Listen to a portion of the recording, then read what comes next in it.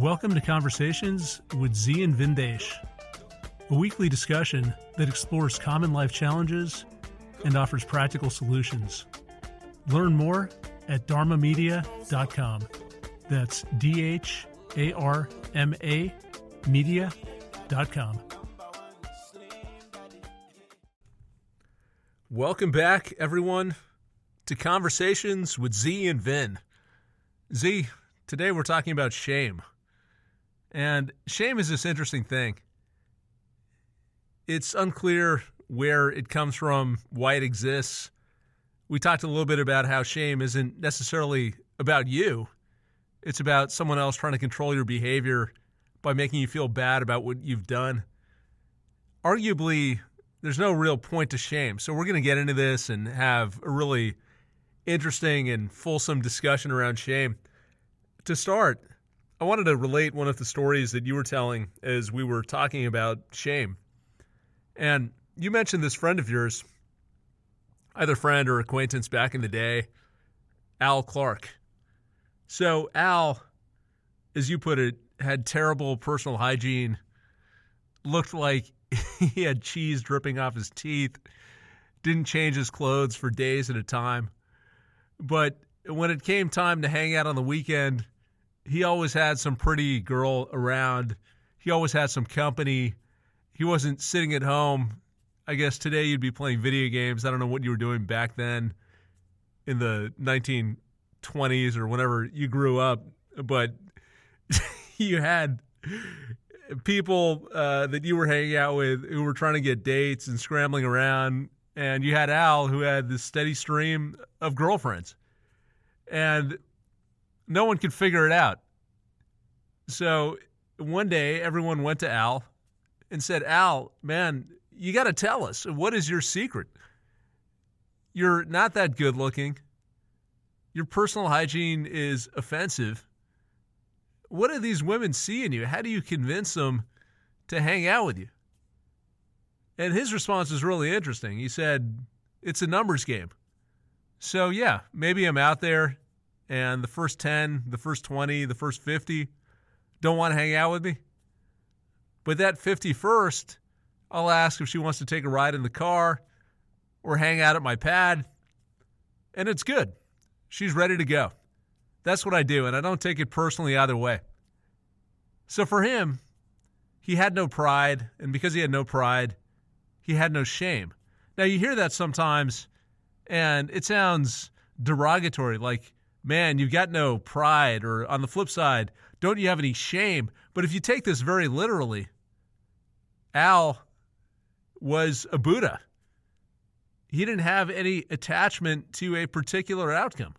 He enjoyed living. He enjoyed the process. He didn't define himself by whether the girls he talked to had an interest in him or not. He played the game. He was successful at the game. And that was it. There was no idea about validating yourself based on other people's reaction to you or feeling like a failure or sitting at home crying, saying, what's wrong with me? It's more, okay, fine, you're not interested. Let me move on to the next. And it seems very simple. We hear this at times. Very different, though, than how most of us behave. Because there is a certain element of shame, of, I would call it an internal expectation of how we want to be. So there's a conception that we have of ourselves that I've got to be smart, or I've got to be witty, or I've got some persona that I want to project.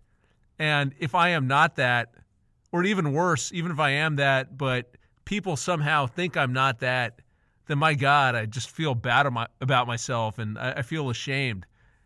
And it's interesting to me because it's the flip side of pride. So if you feel proud, then when you are satisfying that image, you feel good about yourself. But the two go hand in hand. You can't have the pride without the shame. So if you have that attachment, when it works out, it's great. When it doesn't and things go awry, you feel horribly about yourself. And at times you feel like you can't even move forward. And this is the real challenge, Z, that we're talking about today. The shame is part of it. The pain is part of it. The real nut to crack is that shame prevents progress. And a lot of times people give up. They're defined by single moments in their lives. They can't get past that. Or even worse, they never even try to begin with because they're afraid that they're going to fail. Or they try, and it just becomes so hard to try, not because it takes that much actual effort. The weight of the emotion gets you down, and that's such a burden that you shut yourself in. And it's no way to live. We want to go out there. We want to get off our ass. Try. If you fail, try again. If that doesn't work, pivot, move in a new direction. But keep on moving. That's what life is about. It's about progression, about personal growth, about evolution. At the very least, it's about experience. You don't want to shut yourself down so you can't even experience what life has to offer. And with all of that, you would think we would have some awareness of shame, that we'd be able to look at it and say, hey, does this really do me any good? If not, why am I holding on to it? But we don't. And maybe we don't because it's deeply ingrained, and religious institutions create a sense of shame, or parents sometimes will create shame to keep their kids in line. Maybe we carry that around. Or maybe we don't realize the link between pride and shame. So we're very happy on the pride side, but that inevitably leads to shame. And again, you can't have one without the other. So Z, let's kick this off. Let's get your take on this topic. What is this shame thing all about? Talk to us about where it comes from and what it does to us when it becomes overwhelming. Well, Vin, I'd like to start with this idea that whatever we do here in Dharma Media on the Dispassionate Observer is to help all of our folks out there build their own life practice, understanding the good, the bad, the indifferent narratives that we come up with, the mal-narratives we come up about life. And I always like to use classical philosophy. I was sharing here with Caitlin a minute ago. We were just looking up the definition of shame. And from the Vedic point of view, there's some real basics.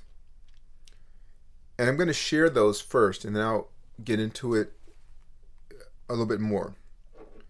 It says if regret is overly intense about a particular event, it can be hard to cope with and to move forward. Events can be avoided, but we take ourselves wherever we go. Here, the regret is based on a fear that we will be personally judged by others. Think about that. Shame, the fear that you will be personally judged by others. Lack of self-ownership. The lack of self-ownership creates that. If our regret is rooted in delusion about who we are in relationship to others, beings in the world and around us. Think about that. Pride. You're so prideful that you're looking at your status, your delusion about your status amongst others, and the realization that makes you feel bad and you withdraw. That's shame. Shame is also considered in the Vedas a lack of empathy, pridefulness.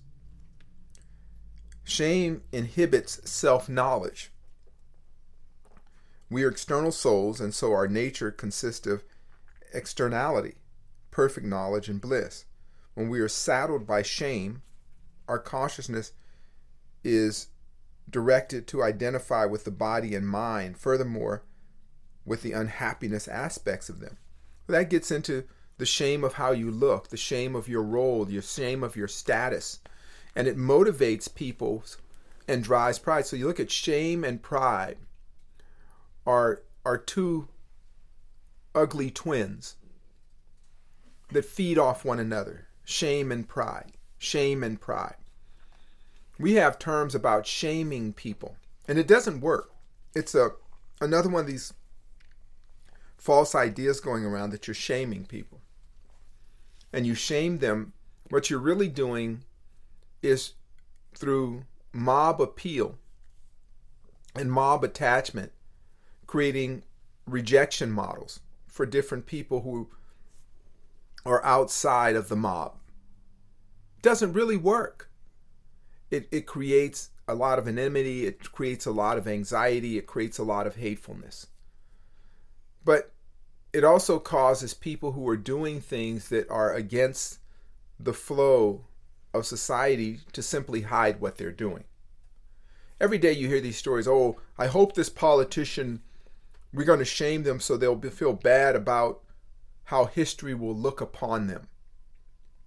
Do you really believe that these people care about what history will say about them? You think that they're ashamed of their behavior because after they're dead, books will be written about them? They'll be dead. They don't care.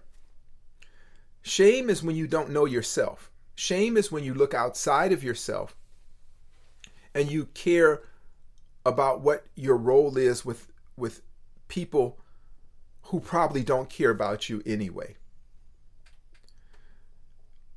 The worst type of shame is the shame that comes from lack of self-knowledge, the delusion of the self. So you want to go to a frat or a sorority and they tell you you're not pretty enough, you're not smart enough, and you walk around feeling rejected and ashamed. That's because you don't know yourself, you don't like yourself. Like Al Clark. Al Clark loved himself. He was dirty, stinky. He didn't care. He didn't care at all. Because you know what? He went on and lived a wonderful life, had an amazing wife and children, and instilled in them self-ownership. And then we assigned to him whatever metrics we did, but he never bought that. He was never effective. Maybe he had some sort of syndrome. I don't know. You have other times that maybe you didn't live up to something you wanted to live up to, and you're imagining in a delusion that other people are looking at you. Isn't that what many of the religions are based on? That there's this invisible spaghetti monster deity that can see you while you're in the dark, watching you on the toilet or whatever it is, and so you don't even poop hard because the spaghetti monster is watching you, judging you, and that would be shameful. There are religions that do that. There are philosophies that do that. And I would say for those of us who are striving to build a life practice, let's look at the things we're ashamed about and then sort that out. Are you ashamed that you didn't show up for someone? Well, you know what? How you prevent that is don't give your word if you can't keep it. Because it's not the shame of not showing up. It's the cowardly act and the lie that hurts. The shame masks the ability to improve yourself. Are you ashamed that you weren't heroic in a particular moment? Well, heroes aren't born in a moment. Everyday kindness is part of the growth of a hero. It said in the Vedas, shame is the lack of empathy. Let's think about what that means. Shame is the lack of empathy. So you look at someone suffering or going through something and you don't see yourself. The empathy is to be able to feel and project and to see and to reflect upon a person your own feelings. So your heart is cold and empty, and you have the realization of your emptiness. That's shameful. The lack of empathy. Now let's say you have a lot of empathy, but you also realize the limits of your ability. You don't feel shame, you feel sad. You feel helpless. But you don't feel the shame because the minute you feel shame, you hide. You withdraw from duty. You commit the sin of doing something without virtue. That's shame. You're ashamed at something. You go to the doctor and you get a diagnosis of something. And you want to hide it. Don't tell anybody. Think about how ridiculous that sounds. Who are you going to tell anyway but people who love you and would come and support and have empathy for you? You don't do it because you don't have empathy for them. You're really reflecting upon your own lowness. Somebody comes and says, hey, I think I'm going to have knee surgery. Oh, ashamed to tell anybody. Well, you don't have to tell everybody. Most people don't care. They got their own things going on. But hopefully the people you do share it with care about you. That's empathy, because you've gotten something that endeared them to you. Shit, Caitlin, everybody came in, she told she had cancer. She didn't give a shit. Everybody walked in the door, random people walking there. Hey, I got cancer. She raised about $1 million. But I felt like at first, though, like I was... That you messed up? Yeah. That I was just like, oh, shit, I don't want to be a burden on anybody, but now I can't. But that's not shame, is it? Take care of myself. Were you ashamed? No. I did blame myself, though. Yeah. But that's not shame. Is it? I don't know. Is it, Vin? I don't think that that's shame. The way that I would think about it is that you can feel that you did something wrong. You can assess the situation, and maybe what you did contributed to whatever the outcome was. Maybe it was something that, in retrospect, you shouldn't have done.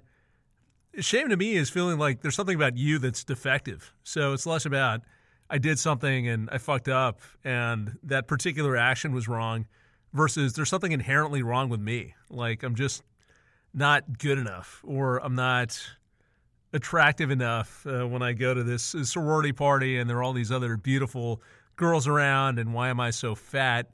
It's a sense of, or maybe a lack of intrinsic worth coupled with a sense that there's nothing you can do about it. And maybe that's where the danger comes in with the shame. Because it's not so much that you're assessing yourself. Yeah, you know what? Maybe you are fat and that's okay. If you're good being fat, don't worry about it. If you're not happy being fat, maybe you realize it. Maybe that spurs some action. Maybe there's some embarrassment in a situation. But you can take action, you can correct, you can continually adjust so that whatever life you're living, as you put it, Z, is consistent with your own standards.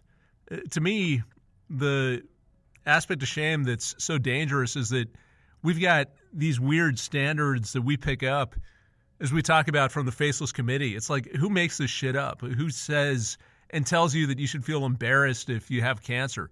Or you should feel bad because you want to be an artist instead of an engineer. That's something that someone has told us. We've never critically examined it, and therefore we feel defective. And there's nothing we can do about it because guess what? We have cancer. We can't go and change the past. Or we love art. We're painters. We're musicians. We can't change that aspect of ourselves. But because we're not owning that and we're judging our value based on what other people have told us, there's this conflict. And it's a conflict that weighs on us. It's also one that we're never going to resolve.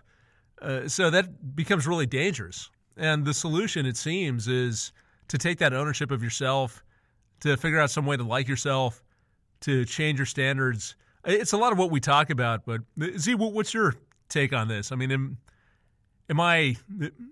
Yeah, if this resonates, maybe just expand on this. So how can we start doing that and correcting this gap between who we think we should be versus what we really are?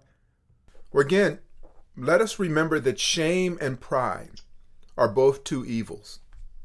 They are both two evils. They feed off one another. And that union of the damned damns us. Because it's always tied in with pride. There is no shame in a mistake or a mishap. That's why it's called a mistake or mishap. You did not intentionally do that. It becomes a learning opportunity. And in most civilized places, we have room for that, no matter how egregious the mistake is. We want to address it, and then we learn preventative measures from that. It is when you withdraw from duty. It is when you have false commitments. When you worship the emptiness of pride. When you look outside, when you're in the delusion, as it said in the Vedas, when you're delusional, not illusional, delusional, a negative illusion based on What do these people think of me?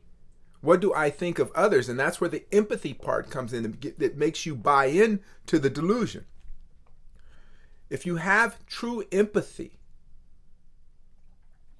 for the root of self, for the yin, for the earth, for the mother of self, then that mother gave birth to many things.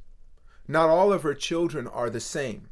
Not all the outgrowths of the cosmic mother look the same, act the same. Not every plant is the same, but each one of them provides something we need or benefit from. So when you buy into, as we always talk about, the standards of the Faceless Committee, the full reward of being a part of, then you lose yourself. Each time you lose yourself, each time you get away, further and further away from the divine science of living. We can see it now in the twilight of the Kali Yuga that we live in.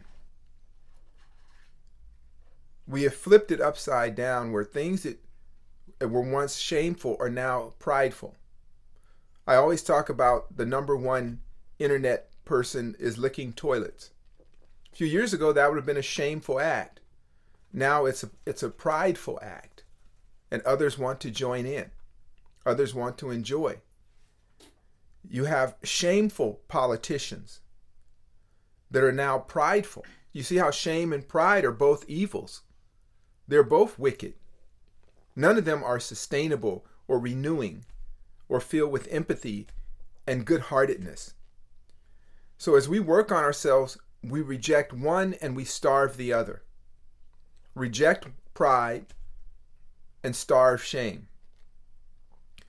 Religious institutions have taught people shame around the world. They've normalized shame. They have terms like modesty, right? What the hell is that? Modesty to who? I've seen bizarre things that if you sit back with an open heart and empathy, you'll say, how the hell did this come to be? You know how they used to tell women they should dress a certain way so it wouldn't arouse men? I mean, just think about that. So if a woman dressed a some way, it was a shameful way of dressing. They used to say that. She's shameless. Has anybody ever stopped to think about what that means? You see little kids playing and running around. They're butt naked. They'll piss anywhere. They'll do whatever they got to do, and they go back to playing. Who turned a natural act into a shameful act? Then who bought it? So the pedophile is watching children getting aroused, watching them relieve themselves. Then we decide that we must adjust the children and not the creep who's watching them that gets aroused. It's a hot day. A woman wants to wear whatever she wants, and we tell her, no, you must bear the heat. You think about, look, I have nothing against anybody's religion. I have something against all religions, okay? I was in Saudi Arabia. You ever been there, any of those places? It's hot as shit. It's like sitting in an oven. Just if you want to feel like what it's like in Saudi Arabia, sit in front of your oven on a hot day. That's what it feels like. And I see these women run around in beekeeper suits. And they say, oh, that's modest, so it won't get the men worked up. How about the men wear a beekeeper suit so they won't see anything that gets them aroused? And how about if you get aroused, that you don't act on it? That you have enough fortitude, enough empathy not to go ape shit. Nobody ever says that. But they talk about shame. The shame patrol. You're shameful. As opt-outs, we don't buy into that. We don't participate in it. And what that allows is for you to have open conversations. It allows you to have deeper interactions with people. Because those deep interactions, they lead to deeper connections. You can say things and share things with people that elevate you and elevate them. You can grow a more soulful community within your own life. So for the opt-outs, we must reject the evil twins of shame and pride. And you can see the disease of society. Right now, there's an epidemic of obesity. You can't shame people into dieting, but you could explain to them without it going from pride to shame. You see what happens? It goes from pride to shame. Oh, I'm proud to be grossly obese and diabetic with health problems. I'm proud. I'm going to be on the cover of magazines, and I'm going to yell at people that this is just the natural way I am because I've been eating steroid-laden foods and phytoestrogens and all this, and now I bloated up like something out of a science fiction movie, and I'm proud of that. And if you say anything other than that, I'm going to make you ashamed of not liking me. But in order for me to be ashamed of that, I need to want to be liked by the people that like you.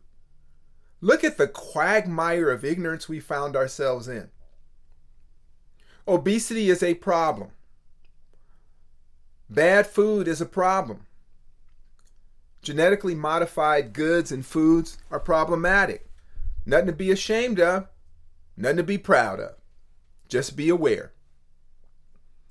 So reject the evil twins, the legion of the damned, and let steady intelligence navigate you away from both of them.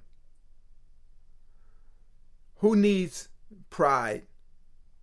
Proud of what? I'm proud of my race. I'm proud of my gender pride week, gender pride. Isn't that personal? Do you really have time to run around being proud of different things? And then because the pride comes with shame.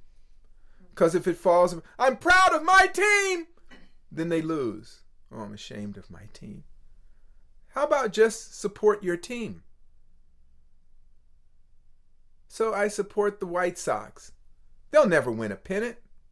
But you know what? They're down the street. The popcorn and peanuts are great. And it's a good place to hang out with friends. Go team, go. How about that? I love a loyal fan. Good days, bad days. The loyal fan has little pride and no shame. You ever notice that? In sports, right? What's a losing team that everybody likes? White Sox or something? Who is it? Red Sox? Who is White Sox have won. Or did they? The Bears? Yeah, go Bears. This would be the perfect. Go Bears. They're never going to make it, but they've got a steady, like, Chicago look. And that's better than everything. Yeah. Right? Uh-huh. People will kill you for the Bears. Right. Bears t-shirts. I think I got a Bears t-shirt. They have a snowball's chance in hell of winning any damn thing. But you know what? They're not too proud to lose and not ashamed when they lose, so they're still in the game. We'll wake up one day and you know what? The only team left is who? The Bears. That's how life works. Yeah. Right? Just flowing through life. Because what's the journey all about? Wouldn't you be happy to say, you know, I used to play with the Bears? People say, who? Yeah, I was on the Bears. That's great. What did you do? Nothing. At least I played. That was fun. I had fun in life. I wasn't ashamed. I wasn't all pride. I just had fun. Wouldn't that be great? What do you think, Ben? Well, it's interesting. You touch on a couple of points. One is when you get down to it, it's so arbitrary what we're ashamed of, what we take pride in. Is you just talked about pride and shame flip. So licking toilets goes from something to be ashamed of to something like, wow, I'm so proud of. Having sex with a lot of women and showing it off on your cell phone and playing Harry Potter-inspired games to get that married woman that no one else can get. That used to be maybe a sense of shame. Now it's pride. Now you're under attack from all sides, so maybe you're ashamed. Maybe you actually don't care, but you got to play the game. And that leads to the other point that observing as we're talking about this, it's just so much drama that we get involved in for no reason. Because you got people who are feeling bad about themselves to begin with. That has a cost. And then as you're talking about, Z, you've got the shame police, which is out there. And that feeds into things that we've talked about on prior podcasts around cancel culture, who's allowed to say what, to whom, when. If you say the wrong thing, the shame police come out and tell you, oh my God, how dare you attack us? How dare you attack a certain group? I was reading, there was a whole article. It was about, I forget who the specific actors were, but some woman who's on the Board of Education somewhere, black woman, and she was talking about how the Asian American community are like house Negroes because they haven't come out and supported the black community. And they've been too concerned about being model minorities. And a lot of people have made the same point. I didn't think it was so bad. It's at least something to listen to. But because she used that term, there was an entire article that was written about how she shouldn't be allowed to have the job, how she should resign, implicitly how she should be ashamed of herself, or we should be ashamed for supporting someone like that. So this whole notion of pride and shame leads to this weird dance where you've got people who are after other people, who are trying to tear other people down. And then as we talked about earlier, on the pride side, which again is the flip side of shame, you see a different sort of pathological behavior. You need to assert your position. You need to declare who you are. I'm a patriot. I'm an American, or whatever you are. I'm a tough New Yorker. I'm a conservative and I've got no interest in a liberal mindset, or vice versa. And that pride is interesting because we often think of pride as a good thing. It's different than feeling good about yourself. So feeling good about yourself, owning yourself, that's something we should all aspire to. But this feeling of pride, which is because of these associations or affiliations I have, these give me value and it makes me better than everyone else around me. And to prove to myself that they have value, anyone who's not what I am, I've got to beat up. I've got to tear down. And it destroys relationships. It leads to insane decisions. You think about the cost of patriotism and all the wars that people go into that are stoked by politicians, thousands, probably millions of lives lost because we're proud and we can't back down and we've got to send a message. It short circuits rational thought. It prevents the exchange of ideas because suddenly you're declaring your affiliations. And anyone, not only are you declaring your affiliations, anyone who doesn't fit into that category, you're being hostile to. So why would they listen to you? You're starting out relationships from a confrontational standpoint. That, of course, has a cost. That's going to make it harder to get to know people. Even if you want to change someone's mind, they're not going to listen to what you say because they feel like they're being attacked.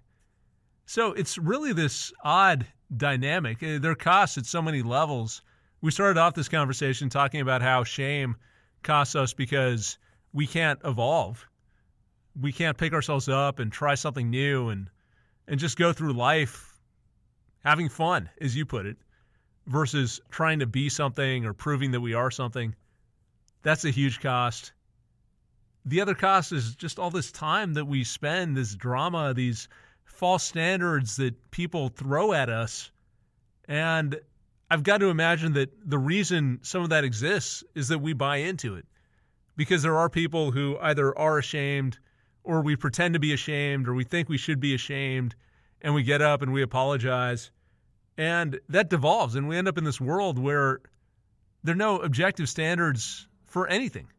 What's prideful and what's shameful, it's just whatever the masses say at that particular moment. And if we transgress, then we get up and we apologize, even though we don't actually mean it. We feel bad about ourselves. We don't really know why.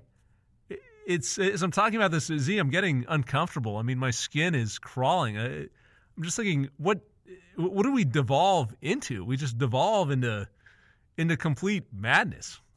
And this touches on a lot of themes that we've been talking about recently, but shame seems very central. This alternation between pride and shame seems to be the enabler of a lot of these dynamics in terms of cancel culture, in terms of buying into other people's standards. So the solution, as we've talked about, has got to be own yourself, set your own standards, feel comfortable with what you're doing, take a dispassionate view, and if you're not living the way that you should, evolve. But don't get mired in this sense of regret or this whiny loser mentality that, oh my God, I'm just not good enough and there's something wrong with me and why can't I be something else? Yeah, it's I think I'm depressing myself, see. Sitting here talking. Maybe you can rescue me and add some optimism to our conversation. Well, I'm going to reflect on case-by-case things you talked about.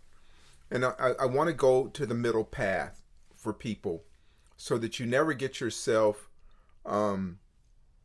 pigeonholed in pride and shame. And remember, pride and shame live together. So, and shame is about the delusion of self. So you talked about the woman who did the article about the model minority thing.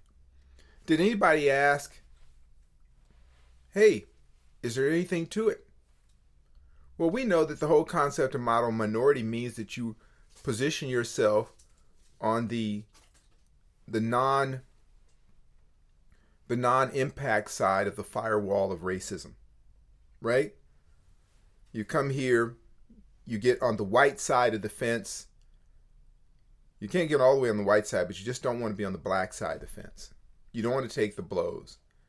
And you want to let everybody know that you're not on the other side of the fence. So you kowtow, you adjust your name, you dye your hair, you keep your head down, you don't make any waves, you observe human rights abuses, you make no comment. You just pin down, and when somebody wants to point out the shame of human rights violation, they can then point to you pridefully and say, see those foreigners, see those other niggers, they're doing well. They're doing great. They complied. They went along with everything. And if you do that, there's a reward. There's a small token that eases your path. Just don't hold your head up. Don't be too loud. Go along with things, and you'll do well. But then somewhere in that, you get proud of your position. But your position isn't based on your own efforts. It was based on the suffering of others. Now you feel ashamed. That humanity rears its ugly head, and now you're ashamed of yourself. And then you start flipping the coin. And now it's your turn. 9/11 happens, or the Wuhan flu comes around.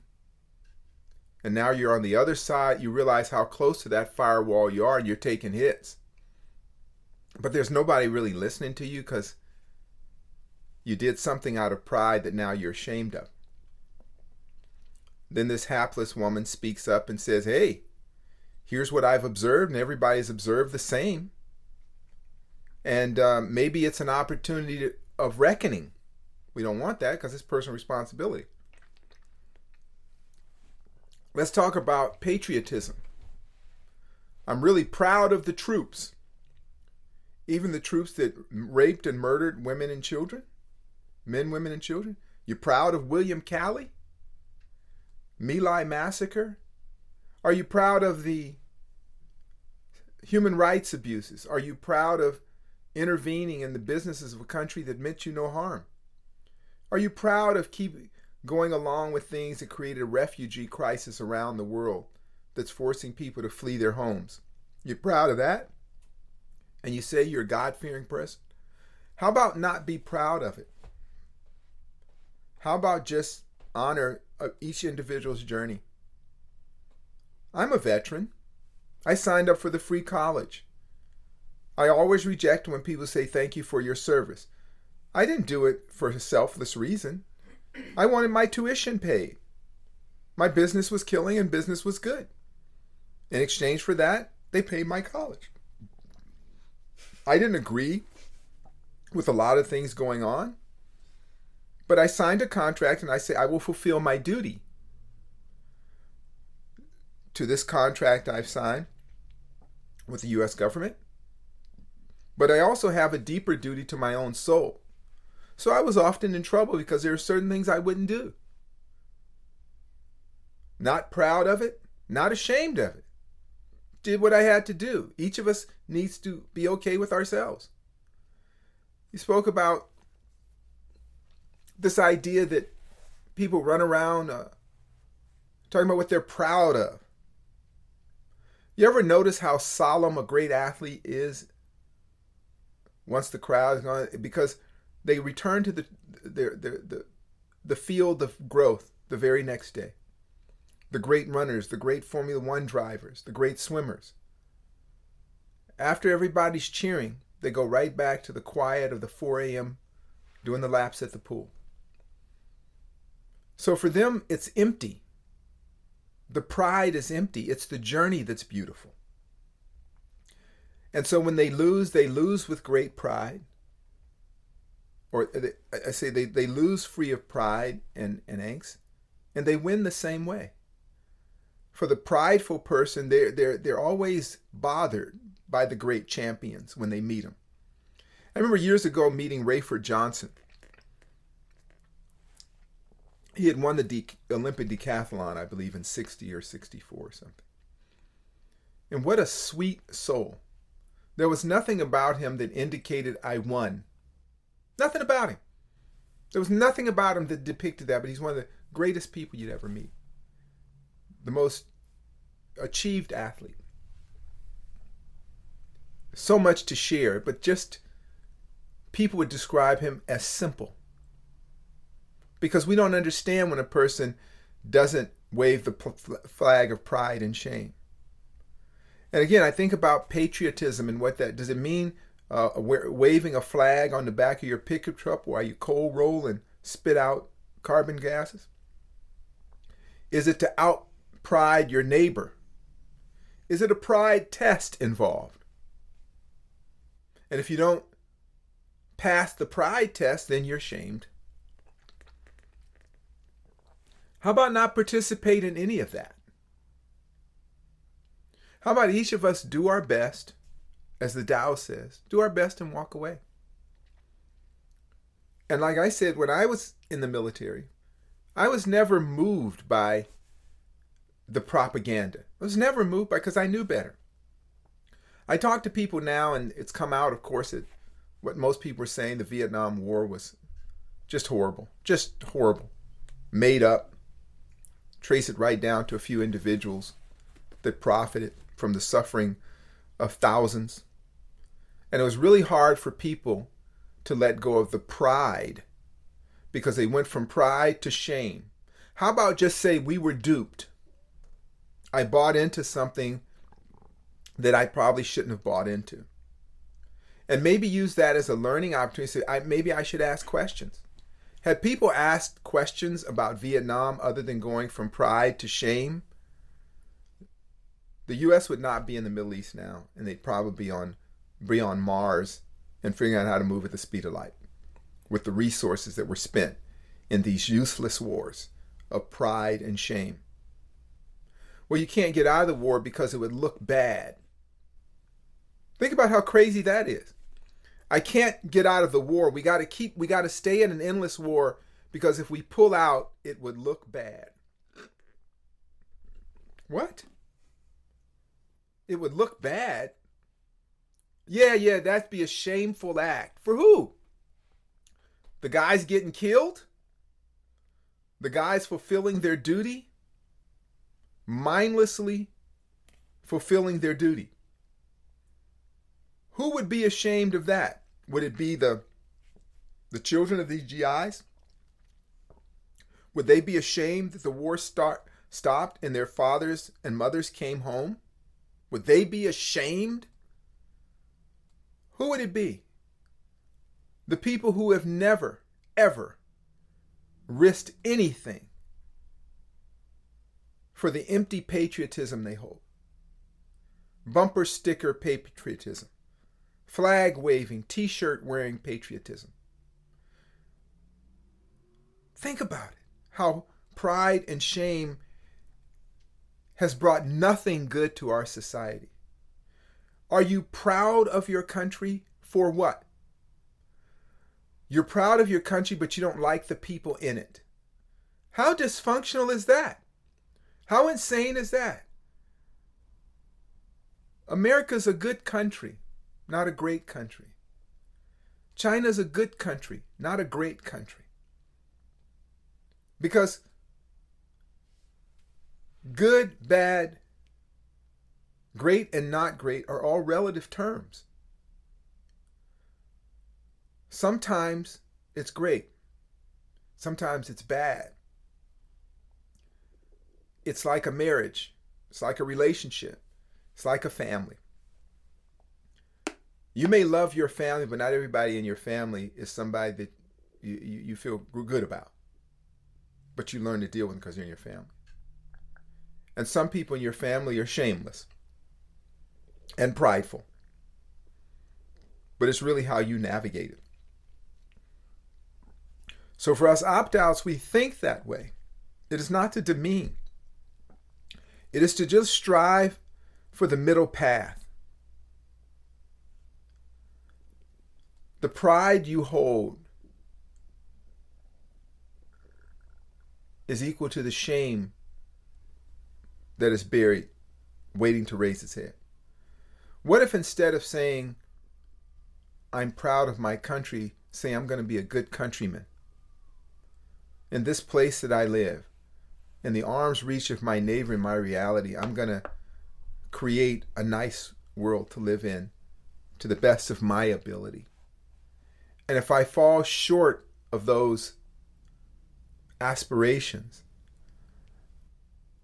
there will be a peace in my heart that I did my best. There's no shame or pride. There's no success or failure. What if I saw the world as my home that I share with many people who are not like me, who see the world different than me, who are raised different? But we all need air and sunlight. And for that, I find familiarity. I find something in common. How about that? So I don't have to wave my flag harder than you wave yours. I don't have to tell you which way of governance is better than another. So when my way of governance collapses, well, it happens all the time. So you're proud of communism and then it doesn't work out. Oops. Let's say you're proud of capitalism and environment falls apart. Doesn't work out. What if you were neither proud nor shamed by any of that and just said, hey, we're in process. We're in the flow of things. And I want to stay in the flow. Some days there are good days, some days there are bad days. Some days we'll have festivals, and some days we'll have funerals. And in between those, we'll just live the best life we can. Without shame, without pride. But with the divine glow, the cosmic glow. For this short journey, I'm glad to be here with you. And I hope you enjoy me. Like strangers on a train. I remember taking a train ride through India. And you would sit with people in the first class sleeper car. These strangers would sit and you'd sleep in the bunks across from one another. People you never met. All of a sudden you're spending the night with on the first class sleeper. And the conversations you would have will stick with you for a lifetime. Simple conversations that were founded in a shared journey. I still remember those. I still look at the tape sometimes. The things that I learned, the comfort I felt. I'm in a small room on a train with strangers sleeping above and below, conversing, sharing a meal, on a journey together. No pride, no shame. You follow me, Vin? I'm going to pick up on two words that you used. They're two phrases. One is around emptiness, and the other, the converse of that, is the divine glow. When I think about pride and shame, it's interesting as we're talking. It reminds me a lot of our discussions around identity and how we're always trying to define ourselves. And in those definitions, we grab onto whatever we can. And that becomes who we are. And that becomes a source of meaning. So it's, I'm wealthy, I'm athletic, I'm always a winner, I'm a great salesman, whatever the hell it is. And that inevitably fuels a sense of pride. Conversely, as we've been talking about, it's going to create anxiety because you're afraid that it might fall apart. Eventually, it'll also lead to shame if conditions change or your standards change. And the question in my mind is, why do we go through that exercise to begin with? It seems that we do so because of this emptiness, because we don't have substance. If we own ourselves, if we live a life of substance where we have clear standards, where we go throughout our day, we feel good about what we do. We feel good about the people that we touch. We fulfill our duty, even when it's painful and tedious. We go to bed at night and we say, that was a good day. I like myself. There is a reason to my existence. That substance carries us forward. That substance is a divine glow. And it doesn't require pride or shame. The pride or shame comes when we don't have that. And when we try and fill that void. So we create this identity based on all these labels and designations and things that other people have told us. And what happens? We live in a fluid world. Eventually, it collapses. Eventually, we're going to feel some pain. And we're going to feel the other side of that. And it's what you said, Zi, in that example about war. It really is insane. It prevents us from evolving.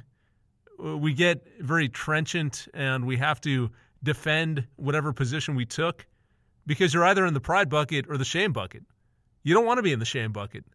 So you got to make sure that whatever you're doing, you're proud of. Even if it's crazy, even if you get new evidence around it, even if in retrospect it's something you wouldn't have wanted to do, because it's become a part of you, you've got to defend it or you've got to feel that shame. And that's a very unpleasant feeling. So maybe it is as simple as the middle path that you've been talking about. I mean, if I have to sum up the conversation, we've talked about a few antidotes to this pride-shame duality. One is owning yourself, setting your own standards, opting out of everything the Faceless Committee told you. So that's important. Along with that, do your duty. Fulfill your obligations. Leave nothing undone. That leaves no room to feel that you've erred or feel that you haven't lived up to your word. So that's going to reduce a certain amount of conflict. And then the rest of it is enjoy the experience. The journey is all we have. The destination that we're all going to is death. That's the only destination in life. So enjoy the process. And as we try and hold on to things, it's impossible to do. We can't hold on to definitions or attributes or conditions because the world continuously changes. So the best we can do is go along for the ride and have some fun along the way. So that's it for me, Z. Those are my thoughts. Anything you want to add? Well, Vin, you just said something. We will, in order to, as we end our life, as they say, rest in peace, How about live in peace? Peace with yourself. People have often lightly criticized me because they said, Z, I want to tell you a secret, but I don't know if you'll keep it for me. Don't tell me then. Don't tell me anything that you're not at peace with. And take examples from popular social icons in the Kali Yuga. There was some girl years ago and they leaked a sex video of her. All of them achieved great success from that sex video. Something that was at one time shameful now brought them not only pride but wealth. They took pride in it. They ended up marrying other celebrities and making billions of dollars. What do we learn from that? There are so many different ways that we can look at that. Be at peace with who you are. Avoid both pride and shame. Be as transparent first with yourself. As you said, fulfill your duty. Whatever it is, if you get busted doing it, own it. Do it with virtue. That is in the Vedas, the only sin is to do whatever you do without virtue. If you're a thief, own it. Because there are thieves that we admire. Look at all government officials. Look at bureaucracy in itself that we look up to. It's a mess. It's horrible. It's just a disease. But we look at it with pride. Yeah, I work for the Bureau of Bureaus. What the hell is that? The Bureau of Bureaus. Yeah, you got to fill out some papers and we'll check you out. And we look at that and that sounds authority. That person's proud of their job. And you get to the gist of it, they're not really doing anything for humanity. And then when the Bureau is shut down, they parade the people through town in shame. This guy worked for the Bureau. Look at these government officials. How about just opt out of all of that? Think about when you talk to people. Don't have things going on in your life that if it came out, it would devastate you because whoever you hang out with rejects you. Be like those internet chicks who got busted for whatever and they made a fortune. Hey, own it. Just whatever it is, own it. And if you don't want to own it, don't do it. It's that simple. But if you give yourself over to the delusion, an idea that others will like you or dislike you, and you define your life by that, then you are a slave to the evil twins of pride and shame. All right, Vin? Yeah, that's right. That last piece of advice is great. Own it. And if you don't want to own it, don't do it. Step out of the trap. Opt out. If you enjoyed the show, please consider leaving us a review on Podbean, iTunes, or your favorite podcasting app. Each 5-star review helps us bring you more unique and insightful content. Learn more at dharmamedia.com. Peace.